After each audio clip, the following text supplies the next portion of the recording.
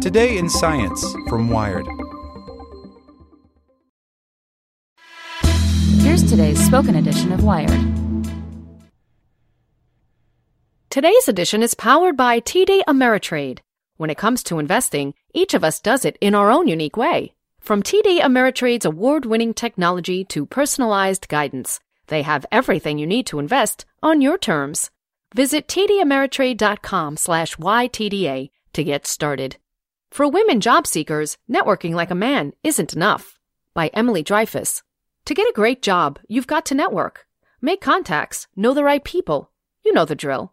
But a study out today in the Proceedings of the National Academy of Sciences suggests that the kind of networking that works best for men isn't enough for women. Women need access to key kinds of information that men don't. And how can they get it? From other women.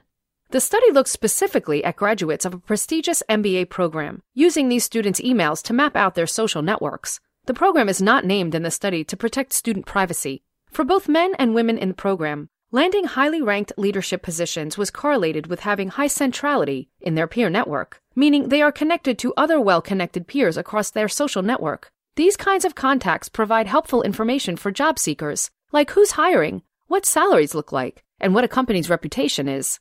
But the researchers found that high-placing women shared an additional characteristic.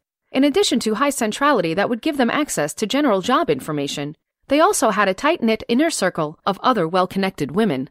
That tight-knit circle of other women provides a crucial benefit to women job seekers, what the authors of the study referred to as gender-specific private information and support. That means insight into questions such as the following.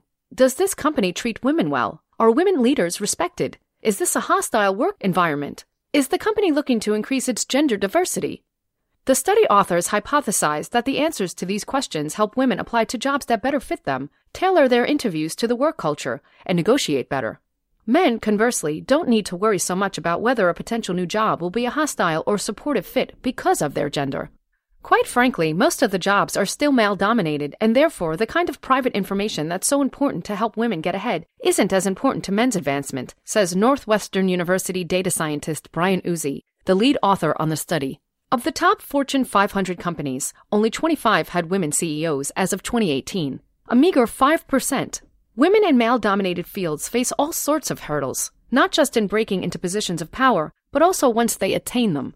Women make less than men in their same positions, face bias around motherhood and maternity leave, and are often asked to do more feminine tasks, such as service or secretarial work, unrelated to their actual job, among other gender inequities. Uzi and his co-authors analyzed the peer networks and job placements of the 728 students, representing 2 class years who graduated from the MBA program in 2006 and 2007, all of whom landed leadership jobs, so the researchers ranked the positions according to prestige and other factors. Of those students, 542 were men and 186 were women, which is roughly consistent with the researchers' findings that women make up about a quarter of business school students nationwide. The researchers had deep access to the students' information and used it to try to reconstruct their social networks. They did this by looking at the students' emails with one another, more than 4.5 million messages total. Apparently, back in the aughts, MBA grads mostly communicated via email. The emails were all anonymized and stripped of their content, but by looking at who was emailing each other and how often, they could map out the connections and how strong they were. They also had access to anonymized student records, so they could factor in GPA differences, job experience, and other relevant info. In addition, they conducted informal interviews with the students. What they found was that men with meaningful connections to influential peers across the student body were 1.5 times more likely to be hired in a highly ranked leadership position after graduation, compared with men who were less well connected to their peers. Women with the same kind of strong connections across the student body didn't fare as well. The women who landed the best jobs tended to have both strong connections to the student body and a tighter inner circle of at least 2 or 3 women. Casey Fiesler, professor of social computing at the University of Colorado Boulder, says the conclusions about women relying on advice from other women jibes with her personal experience. But we don't know why some women have these networks and some don't, she notes. Is there something about the women who sought out other women that's just something different about them? It could mean that they are more outgoing. The researchers did attempt to account for sociability in their control variables, though they ranked it based on how interested students reported being in team sports. As Fiesler noted, she's a very outgoing person, but would have scored low on that question. But overall, she and other scientists Wired spoke to about this study called it impressive. It's cool. I liked it. I thought it was a very interesting piece of work. Kind of a really nice combination of big data and randomization to get a causal inference, says network scientist Christopher Riedel of Northeastern University, who is not involved in the study. The study's conclusions, according to Riedel, are surprising, given that normally network scientists have found that any sort of cliquish networks have negative impacts on people. They are able to quite convincingly show that these cliquish networks for women job seekers do add a surprisingly high amount of contacts, 1 degree removed, like friends of friends.